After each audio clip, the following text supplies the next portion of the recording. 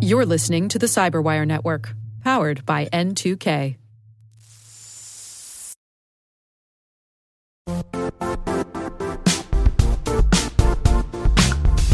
The IT world used to be simpler.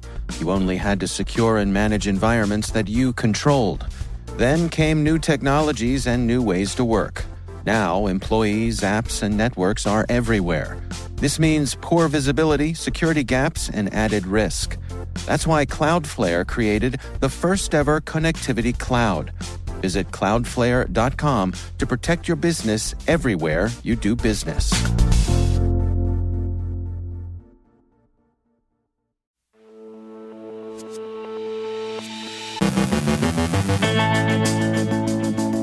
Citizen Lab finds and Apple patches a zero-day used for zero-click installation of Pegasus spyware. A Cobalt Strike beacon has been turned to cyber espionage use against Linux targets. The Russian government could, it seems, take action against cybercrime, but its will to enforcement seems to be inconsistent. Ben Yellen from UMD CHHS with more on Apple's CSAM controversy. Our guest is Mel Shakir from DreamIt Ventures on selling to CISOs and their customer sprints. Our evil makes nice with grumpy affiliates. And criminals' commitment to the common good seems weak. That's not a surprise, right?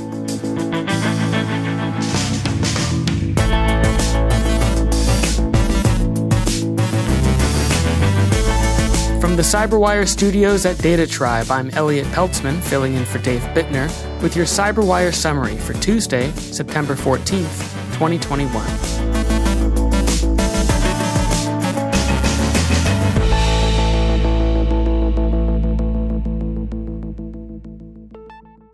During its investigation of a Pegasus spyware infection of a Saudi activist's iPhone, the University of Toronto's Citizen Lab has found a zero-day, zero-click exploit against iMessage. They call the exploit Forced Entry, say it targets Apple's image rendering library, and claim that it's effective against Apple iOS, Mac OS, and watchOS devices. Forced Entry is a zero-click attack requiring no obvious user interaction. Victims may be unaware that their devices have been affected. Malicious files masquerading as GIFs were the infection mechanism, and they arrived courtesy of an unremarked bug in Apple's image rendering. As Apple put in their description of the vulnerability, quote, processing a maliciously crafted PDF may lead to arbitrary code execution, end quote. In this case, the arbitrary code would be the Pegasus Intercept product. The Wall Street Journal reports that NSO Group, maker of Pegasus, has apparently been exploiting the vulnerability since February. The company, asked for comment, simply told the journal, quote, NSO Group will continue to provide intelligence and law enforcement agencies around the world with life-saving technologies to fight terror and crime, end quote, which is one way of looking at it. Citizen Lab and Apple made fairly short work of patching. Citizen Lab forwarded Apple suspicious artifacts on September 7th. Apple confirmed that they included a zero-day exploit on the 13th, and late yesterday also addressed the vulnerability with an update to iOS 14.8. Users are advised to upgrade their devices as soon as practicable. Subsequent releases of iOS will also be designed, Cupertino says, to keep this particular backdoor firmly shut. We have a roundup of industry reaction and advice to Forced Entry in this afternoon's pro-privacy briefing. Intezer has discovered a criminal version of Cobalt Strike's beacon, Vermilion Strike, they're calling it, used by unknown threat actors against both Windows and Linux systems. Vermilion Strike may be the work of a gang, but its sophistication and evident interest in espionage could also suggest that it might have been developed and deployed by a nation-state's intelligence service. But both provenance and attribution remain unclear. Intezer thinks the Linux attacks most noteworthy, if only because their lower detection rates can lead to Linux exploits being overlooked. Quote, Vermilion Strike and other Linux threats remain a constant threat. The predominance of Linux servers in the cloud and its continued rise invites APTs to modify their toolsets in order to navigate the existing environment. End quote. CSO thinks that recent events have revealed that Russian government is fully capable of shutting down cyber gangs. if it wants to, and that some disruptions of criminal activity may indicate that U.S. sanctions are having some limited effect. That Russia could, if it wished, take action against cybercrime seems beyond serious dispute. Controlling the gangs would seem to be more a matter of want to than it is can do, as football coaches are wont to say about tackling. But encouraging signs of better behavior seem thin. CSO cites as evidence of a little bit of want to Roskomnadzor's blocking, a week and a half ago, of several VPN services that were used for various purposes criminal under Russian law, including drug trafficking, child pornography distribution, extremism, and promotion or facilitation of suicide. The services blocked included some familiar names: Ola VPN, ExpressVPN, Keep Solid VPN Unlimited, NordVPN, Speedify VPN, and IPVanish VPN. None of these, we can't help but observe, are Russian operations. They hail, respectively, from Israel, the British Virgin Islands, New York, Panama, Philadelphia, and Dallas. Nary a Chelyabinsk among them, which offers a partial explanation, perhaps, of the want to on display in these cases. It's also worth noting that they all have legitimate users, and users which and whom Roskomnadzor says it's whitelisted. CSO also cites the arrests of some senior FSB figures in December 2016 and January 2017 as evidence of potential want to, but those personnel were arrested and convicted on treason-related charges. They'd been sharing information on cybercrime with Western law enforcement agencies. Those arrests occurred before the latest round of U.S. protests and sanctions, however.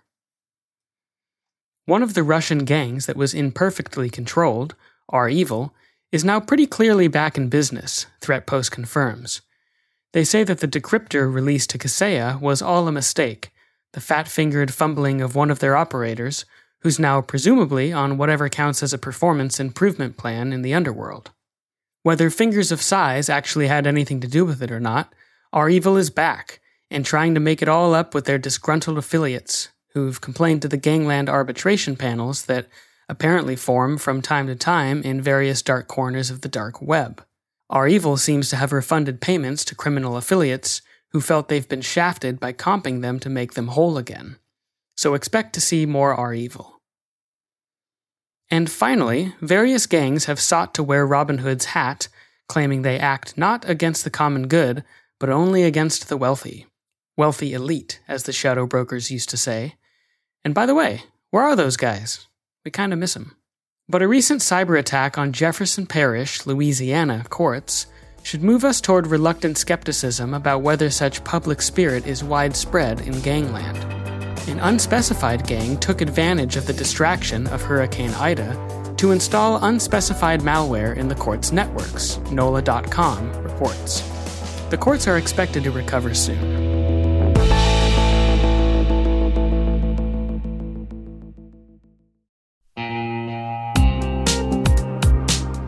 Managing the requirements for modern security programs is increasingly challenging and time-consuming.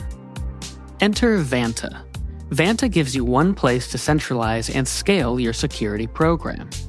Quickly assess risk, streamline security reviews, and automate compliance for ISO 27001, SOC 2, and more. You can leverage Vanta's market-leading trust management platform to unify risk management and secure the trust of your customers. Plus, use Vanta AI to save time when completing security questionnaires. CyberWire Daily listeners can get $1,000 off by going to vanta.com/cyber. That's VANTA.com/cyber.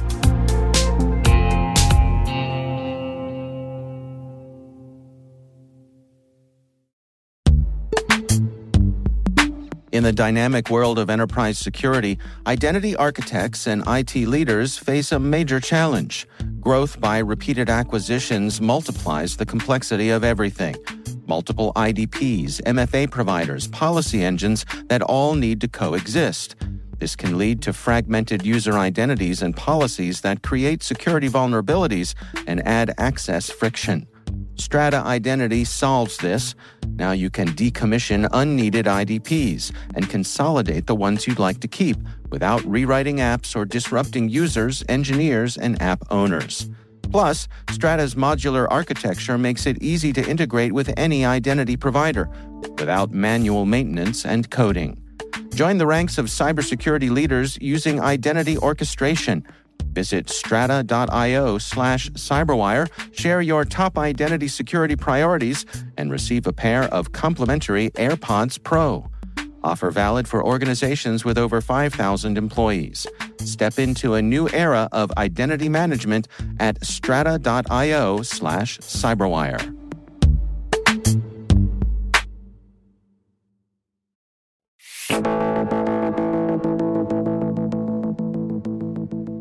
Let's face it, if you're on the sales and marketing side of the house, one of the challenges you likely face is getting quality time pitching your wares to CISOs. Mel Shakir is Managing Director for Security Investments at DreamIt Ventures, a venture fund for startups. When I recently spoke with him, he emphasized networking and, not surprisingly, taking advantage of opportunities provided by VCs like himself. My background, again, is in cybersecurity. I've spent almost 20 plus years working in this field and have a deep intrinsic knowledge in the cyberspace itself. That matters because even for us to be able to pick the right companies that we want to invest in, that is an important part of the equation.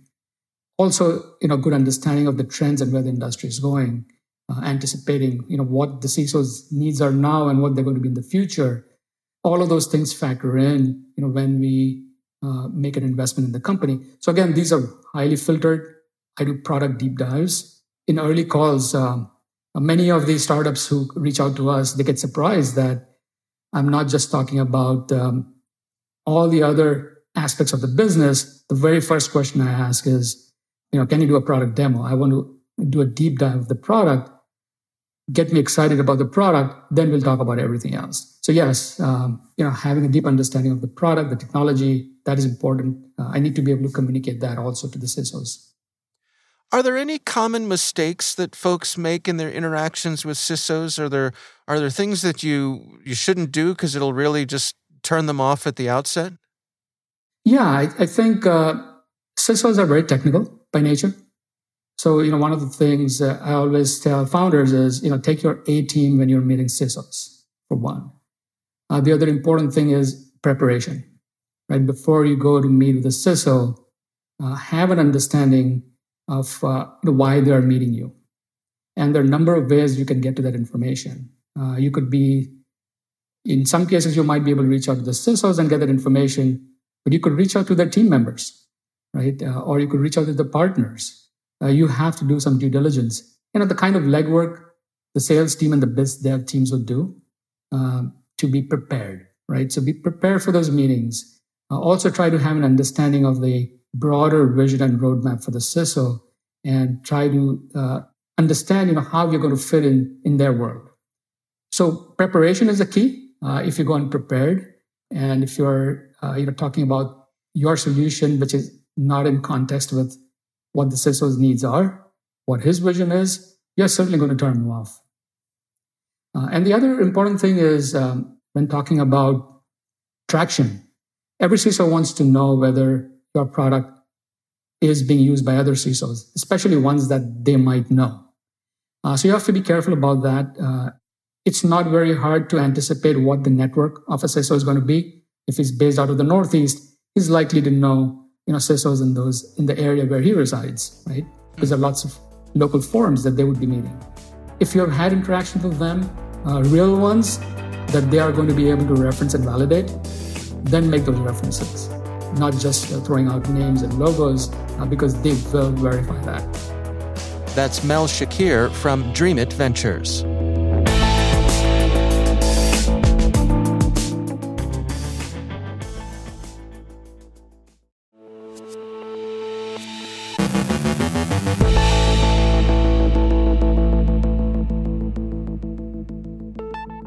And joining me once again is Ben Yelin. He's from the University of Maryland Center for Health and Homeland Security. But more important than that, he is my co-host over on the Caveat podcast. Ben, it's great to have you back. Good to be with you, Dave. We recently had a special edition of Caveat where we spent the entire episode talking about Apple's announcement that they were going to do some on-device scanning for CSAM, which is child sexual abuse materials. Do I have that right? Yes. And of course, that was quite controversial and has garnered, put it mildly, garnered a lot of coverage from folks who are concerned about privacy. There's been an update here. What's the latest, Ben? So Apple has partially reversed its decision. So I don't think we should over-exaggerate what they're doing here. You know, it's been reported in some news sources that Apple has walked back their announcement. I don't think that's entirely accurate. What they're saying is we need more time to study it. We're going to hit the pause button on our plans. Mm-hmm. You know, we want to figure out a way to monitor for this exploitative material, but in a way that doesn't violate user privacy. So the big objection is to the program where Apple would be scanning on your devices through your photos, your iCloud photos, for sexually exploitive pictures that match pictures on a database maintained by organizations like the Center for Missing and Exploited Children. Obviously, that's an extremely worthy goal. I think Apple thought that they were being good Samaritans by developing this program, and it seems like they didn't really anticipate that there would be a backlash. Right.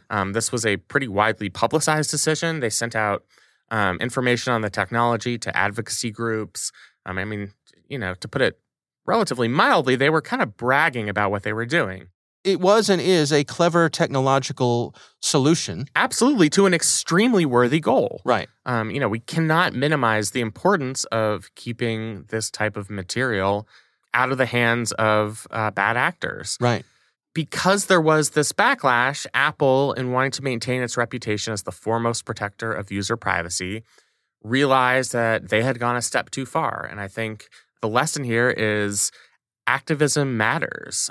This company, you can hold organizations and companies reliable by raising hell when something happens that you disagree with. Mm-hmm. Activist groups such as the Electronic Frontier Foundation and Epic sprung into action, got petitions together, wrote op-eds, and it had a really big impact. And as I said to you on the Caveat podcast, sometimes, you know, you can have more of an impact on private sector decisions than you can on, you know, your own lawmakers because there's more accountability. I mean, if you have a problem with what Apple has done, you can move on to the next product. Right. And I think Apple is very attuned to that. So that's, to me, the broader lesson here. We don't know what Apple's going to do going forward, whether they will fully reverse this decision or whether, you know, while we're all sleeping on some Friday night, they're going to reinstate the program. Yeah, right. Well, that's an interesting question. I've seen some folks sort of cynically say it could be Apple's next step is to sort of wait for the heat to blow over and then just quietly enable this in some future software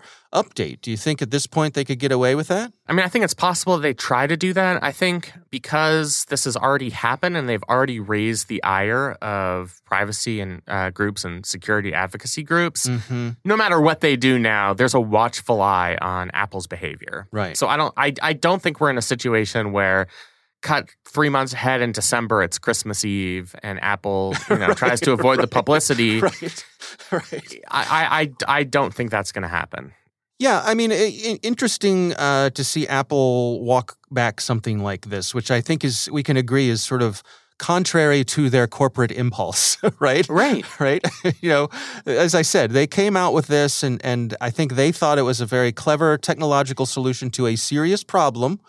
And it is, and the backlash maybe makes them take a closer look at the issue, but maybe hopefully themselves, right, as to how they approach these sorts of things in the future. I think it's a wake up call for Apple, and it's really all due to our Caveat podcast. Let's be honest, we know they listen to it. That's right. Right. Yeah. Well, I just can't get Tim Cook to stop writing me with I just like, all right, Tim, I get it. I know. Leave us alone, Tim. So that my inbox is full of just effusive praise. Tim Cook. Yeah. Tim. All right. So needy. All right. Well, Ben Yelin, thanks so much for joining us. Thank you.